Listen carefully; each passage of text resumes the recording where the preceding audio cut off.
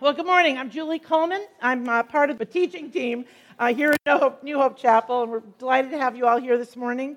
We're going to continue our series, Exodus, God on the Move. And I'm going to start you with a little story about Steve and I when we were first married. Aren't we cute? So, that was probably the happier day of the next 2 years. And not because we didn't like each other, but because we were poor. Steve was in grad school full-time. I was teaching at Brown Academy for $7,000 a year, and we were living in government-subsidized housing, trying to scrape together our pennies to make sure we made it. And so it was a hard time. And we used to have, go places, and we would drive by neighborhoods, and we would just covet their houses. I would like to live in that one. Oh, look at this neighborhood. It's got such good sidewalks for walking children and, all the things, trees and fireplaces and all the things that we wished we could have. Well, now, 39 years later, Steve and I often say, in our appreciation to what God has given us in these past years, if we could have seen what He had planned for us, we would have relaxed in those hard times. We would have said, it's okay, the good stuff is coming. And then we would have stopped trying to overreach and make things happen. We actually thought about buying at one point we called it the chicken coop because that's pretty much what it was. It was a house with no electricity and the sink emptied out into the ground outside. And so it was crazy. But we thought, we could fix it up. We could make it ours. Lord didn't let us, thank goodness.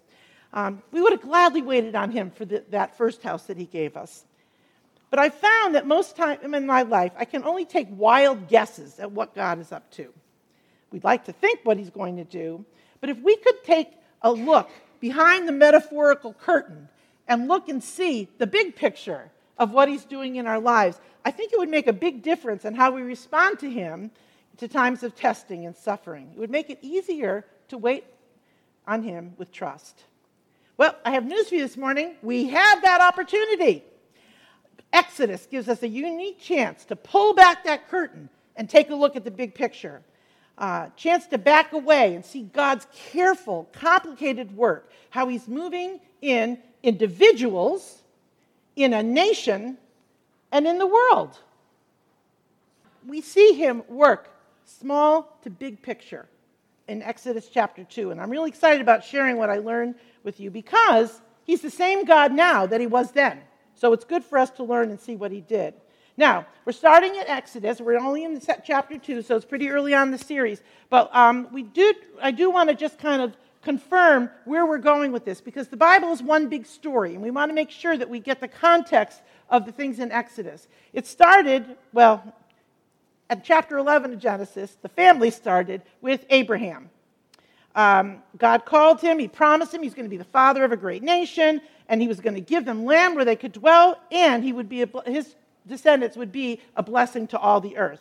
And then God gives Abraham a bird's eye glimpse into the future. Not too many of us get that. He says this, "Know for certain that your descendants will be strangers in a land that is not theirs, where they will be enslaved and oppressed for 400 years. But I will also judge the nation whom they will serve, and afterward they will come out with many possessions." This is hundreds and hundreds of years before we start Exodus. And then we watched how God carried it out. He started with Abraham. Abraham had Isaac. The family line went through Jacob, and then his 12 sons. And now here we are, 400 years in the rearview mirror, and the 12 sons of Jacob have now become a nation, probably 2 million strong. And they are enslaved, just like God said. But all of that is about to change. The time is up. So the baby in the basket that we heard about the other week, adopted by the Prince of Egypt, he lived his childhood in the royal palace. And now the story picks up with Moses as an adult, around 40 years old. And we're going to see 3 ways that God was on the move. First, He was on the move in Moses, then in the Hebrew nation, and then in the world. So the picture keeps getting bigger. So let's start by reading Exodus 2, 1-11. Now, it came about in those days when Moses had grown up that he went out to his brethren and looked on their hard labors. and he saw an Egyptian beating a Hebrew, one of his brethren. So he looked this way and that, and when he saw there was no one around, he struck down the Egyptian and hid him in the sand. He went out the next day, and behold, 2 Hebrews were fighting with each other. And he said to the offender, "Why are you striking your companion?" But he said, "Who made you a prince or judge over us? Are you intending to kill me as you killed the Egyptian?" Then Moses was afraid and said, "Surely this matter has become known." When Pharaoh heard of this matter, he tried to kill Moses. But Moses fled from the presence of Pharaoh and settled in the land of Midian, and he sat down by a well. Let's just ask God's help in this passage. Lord, thank you so much that you're with us in this room, that your Holy Spirit is in us, and that he can show us and guide us into truth. And Lord, I just pray as we talk about your word this morning that we will do it honor and that you will use it for your glory in all of our lives. In Jesus' name we pray, amen. So God was on the move. And this time we're going to be looking at Moses, an individual, one person. But you got to think, this fugitive, this murderer is going to be the great redeemer of Israel? You couldn't have found somebody better than that? Then who? The one who's going to be supposedly shepherding 2 million people? I mean, we know that part of the story already. The one who God speaks through? This guy? Well, what do we know about Moses at that time when he was 40 years old? Well, the first thing we know is that he had a stellar education. Acts 7:22, and I'm going to be quoting from Acts a couple of times. It's when Stephen was giving not a sermon, but a kind of a defense of his faith in front of the Sanhedrin just before they martyred him. And he talked about Moses, and I got some, of course, he's got insight from the Holy Spirit in doing that, so I'm combining what he says and what we see in Exodus to give us a full picture. This is what Stephen said. Moses was educated in all the learning of the Egyptians. What would he have studied then? Well, he would have studied law, Hammurabi's Code probably. We know for sure that they had a great university in Egypt at the time, and it was comparable in esteem to Harvard or Oxford today. He would have been instructed in things like astronomy, chemistry, mathematics, engineering, music, and art. So he had quite the education. Now the riches of Egypt were at his disposal. In Hebrews it says, considering the reproach of Christ greater riches than the treasures of Egypt. So he gave up the treasures of Egypt and went with the Israelites, is what it's saying. So he had access to the cream of everything. He was part of the royal family, so if he rode on a chariot, the people on the street bowed down. He would have had the best of everything. If Moses traveled down the Nile by barge, it was among the finest in Egypt. Up until this exile, he lived a privileged life. And he also knew where he originated. This is what Stephen tells us. When he was approaching the age of 40, it entered his mind to visit his brethren, the sons of Israel, supposing his brethren understood that God was granting them deliverance through him, but they did not understand. How did he know they were his brethren? He was raised in the palace. Well, first of all, he would have looked different than the Egyptians. And so, for sure, there would have been some questions. And maybe, and I'm sure the princess answered them, because it is kind of a cool story. And the other thing is that he was nursed by his mother for the first few years of his life. And maybe there was a relationship that developed there, that either she went to the palace to visit him continually, or he went to her place. But in any case, he knew he was in Hebrew. He knew. And because it says his brethren. So, another thing that Stephen tells us is that Moses, and this one surprised me, was a man of power in words and deeds. We think of Moses as this guy saying, "Oh, I can't speak God. You got to get Aaron to speak for me." That's not who this guy is. This guy was a man with power in words and deeds. I mean, he had this great education. He had all this privilege growing up. The guy had power. And he was good with his words, with all, I'm sure he had debate back and forth with all the philosophy things that were going on then. So, a man of power in words and deeds. Now, and Stephen makes it clear that he's saying this before the exile, before he was 40. So I just want you to keep that picture in your head, because next week we're going to see a different Moses. So evidently then, Stephen says that Moses evidently saw his position as something that could be used maybe to set the Hebrews free. And he resonated with his birth family, as adopted children tend to do, and he had a heart to rescue them. He killed the man. And next day, when he tried to reconcile two fighting Hebrews, like a leader would do, his attempts to deliver, were rejected. So the deliverance thing not working out so well for Moses. He was a failure. But he had so much going for him. He was zealous. He was excited. He was loyal to the people. But he was way off off-base terms of God's plan. He was acting on his own, not in the power of the Lord, no sense of dependence on him or the God of his people. He had a lot to learn. And to make matters worse, Pharaoh heard. And so he goes after Moses. So he's in fear for his life. With nowhere to turn, he flees the country.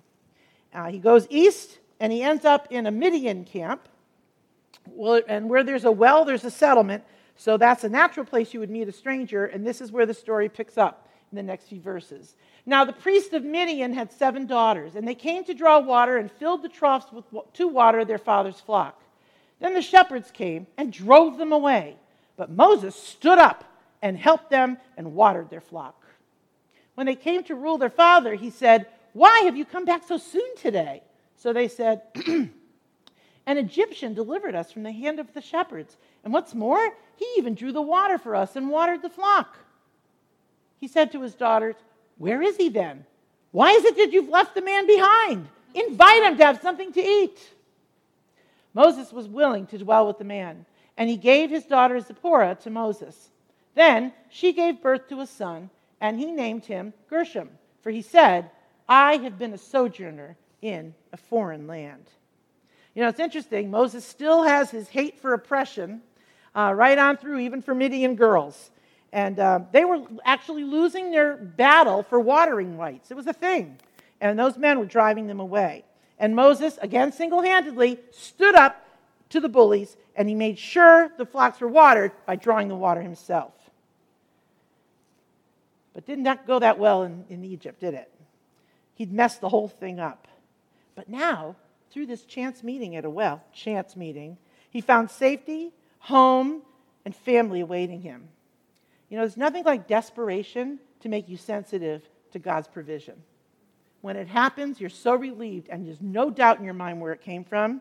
And I really think that's what the first thing Moses learned in exile, that God would take care of him. So he marries one of the daughters. He settles down by marrying into that family.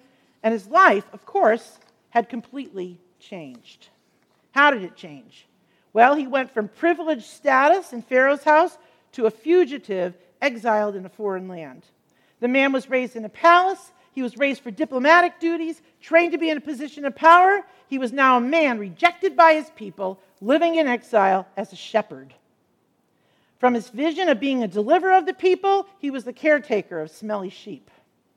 So from a privileged son of a princess, he was now a shepherd. His lifestyle changed dramatically too. From the comfortable rooms of a palace, he lived out in the elements, keeping watch over the sheep. From wealth and glamour, he lived this humble life in the house of this Midian priest. And also, he became a parent. So if that wasn't enough, and let's face it, parenting will knock the stuffing out of anybody. True? I have a friend. We were working on a project together. Our children were in high school, and so we were talking about our kids and raising them, and how difficult these ages were. I think the kids we were talking about were freshmen in high school, so a little dicey. But anyway, she said to me, when my son was little, I used to think, how will I keep from being prideful when everyone sees what a great kid he is? And I don't even know. I didn't know how I was going to do it. She said, but in reality, I found out that he wasn't for my pride. He was for my humility. And that is the truth.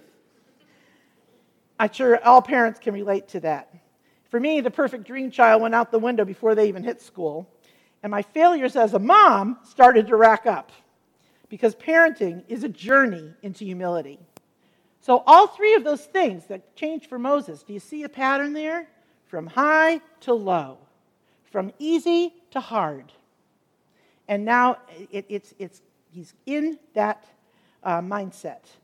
And the writer gives us actually a clue to what was going on in his heart while he was in the desert, because living in exile was never far from his mind. When his son was firstborn, he was named Gershom, and he said, because I have become an alien in a foreign land. That name stems from two Hebrew words that mean alien there and to drive out. So he's an alien that was driven out. It would be a constant reminder every time he said that kid's name of his banishment. Now, while God has not been mentioned so far in this story, at least this part of the story, he's plainly at work in Moses and for Moses. He's providing for his physical needs and purposely preparing him for what lays ahead. We know what lays ahead. Moses didn't. But it was a 40-year lesson in humility. Why humility? Why is that such an important trait for someone to have? Well, Paul explained it a little bit in 1 Corinthians. He said, God has chosen the foolish things of the world to shame the wise. And God has chosen the weak things of the world to shame the things which are strong, so that no man may boast before the Lord. Moses was not going to succeed in his own strength, as he has already found out. But when he did, when he learned he could fully depend on God, then things were going to happen. So how well did Moses do in the school of hard knocks? Well, here's his report card. Now the man Moses was very humble, more than any man who was on the face of the earth. I'd say that's an A+, wouldn't you? So it was a lengthy education, 40 years long, but humility would be absolutely essential if he was going to be used as a tool for the Lord. So Moses couldn't see, but we see that big picture because we know God's plan for Moses. Someday he's going to lead his people to freedom. He'd be the greatest prophet that ever lived and carried God's message to the people. So now a second part of the narrative, God moves in a nation. We've seen him on the move for Moses, but he doesn't just work for individuals. He also worked with the entire Hebrew nation. So meanwhile, back at the ranch, let's read the last part of our passage. Now it came about in the course of those many days, so back at the ranch, those many days that the king of Egypt died. And the sons of Israel sighed because of the bondage. And they cried out, and their cry for help because of their bondage rose up to God. So God heard their groaning, and God remembered his covenant with Abraham, Isaac, and Jacob. God saw the sons of Israel, and God took notice of them. So the first thing I want you to notice is that the king of Egypt died, and now there's this new Pharaoh. So we just read that the other Pharaoh, the one that just died, he wanted to kill Moses. So now the Lord puts a new person on the throne. He wanted that perfect person for what he was going to accomplish in bringing the Israelites home. So, and Daniel even tells us that that's what he does. It says he removes kings and establishes kings. You want to know how somebody got into power? Look up. He's moving us like chess pieces, getting everything exactly the way he wants it to accomplish his will. So God also, he was working on behalf of them. God also plans, judgment on two nations. When we go back to the promises that God made Abraham, we see for his plan for judgment on the other nations of the world at large. We see his plans for judgment on Egypt. It would be a time of terrible plagues. It would be, they would happen before the Hebrews ever left Egypt. And when they entered the promised land, the Canaanites would experience judgment and lose their land and power to a nation of former slaves. So there are two bookends at the whole Exodus. One, Egypt gets judged. 40 years later, next one, as they enter the promised land, now it's judgment for Canaan. So we're going to see those two things that do it. In the middle is this whole period of Exodus and Deuteronomy and Numbers. So God is active. He's on the move, not just with Israel, not just with individuals, but in the whole world. He blends his central thing of taking care of Moses and leading and directing him in with how he's directing things for Egypt, and then finally, how things are happening in the world at large. But he was going to do it on his own timetable. The Israelites were crying for help, and yet he didn't answer.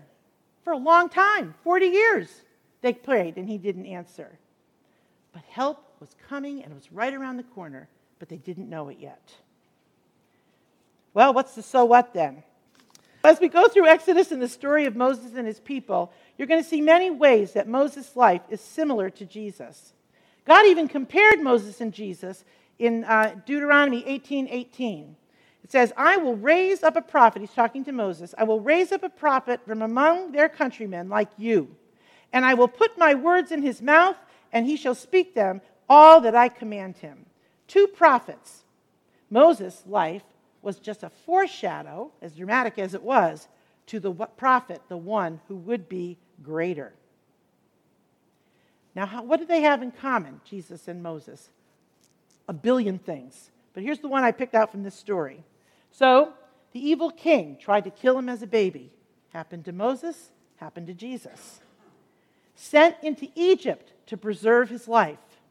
That's what happened. Moses ended up with Egyptians to save his life from all the babies being murdered. And Jesus, of course, was sent to Egypt with Joseph and Mary until Herod was dead. Both of them saved women at the well. Moses redeemed Israel from slavery. Jesus redeemed us from the slavery of sin. They were both rejected by their own people, and they were tested for 40 years in the desert. Jesus, 40 days in the wilderness. Broken and humble. That's the value system in God's kingdom. And he's working in us to conform us to the image of Christ and the image of Jesus, which means learning humility. And sometimes humility only comes when we've been broken. And God takes the broken and he makes something beautiful with it. You've probably heard of the Japanese art of kintsugi. The potter takes a broken vessel that had lost its worth because it was broken, and he makes it into something even more valuable than it was to start. Here's the thing about brokenness. God doesn't leave us there. The master craftsman takes those broken pieces after we've been through those humiliating circumstances and makes something beautiful out of them. Most often, we don't see him at work at the time, but he is constantly, right now.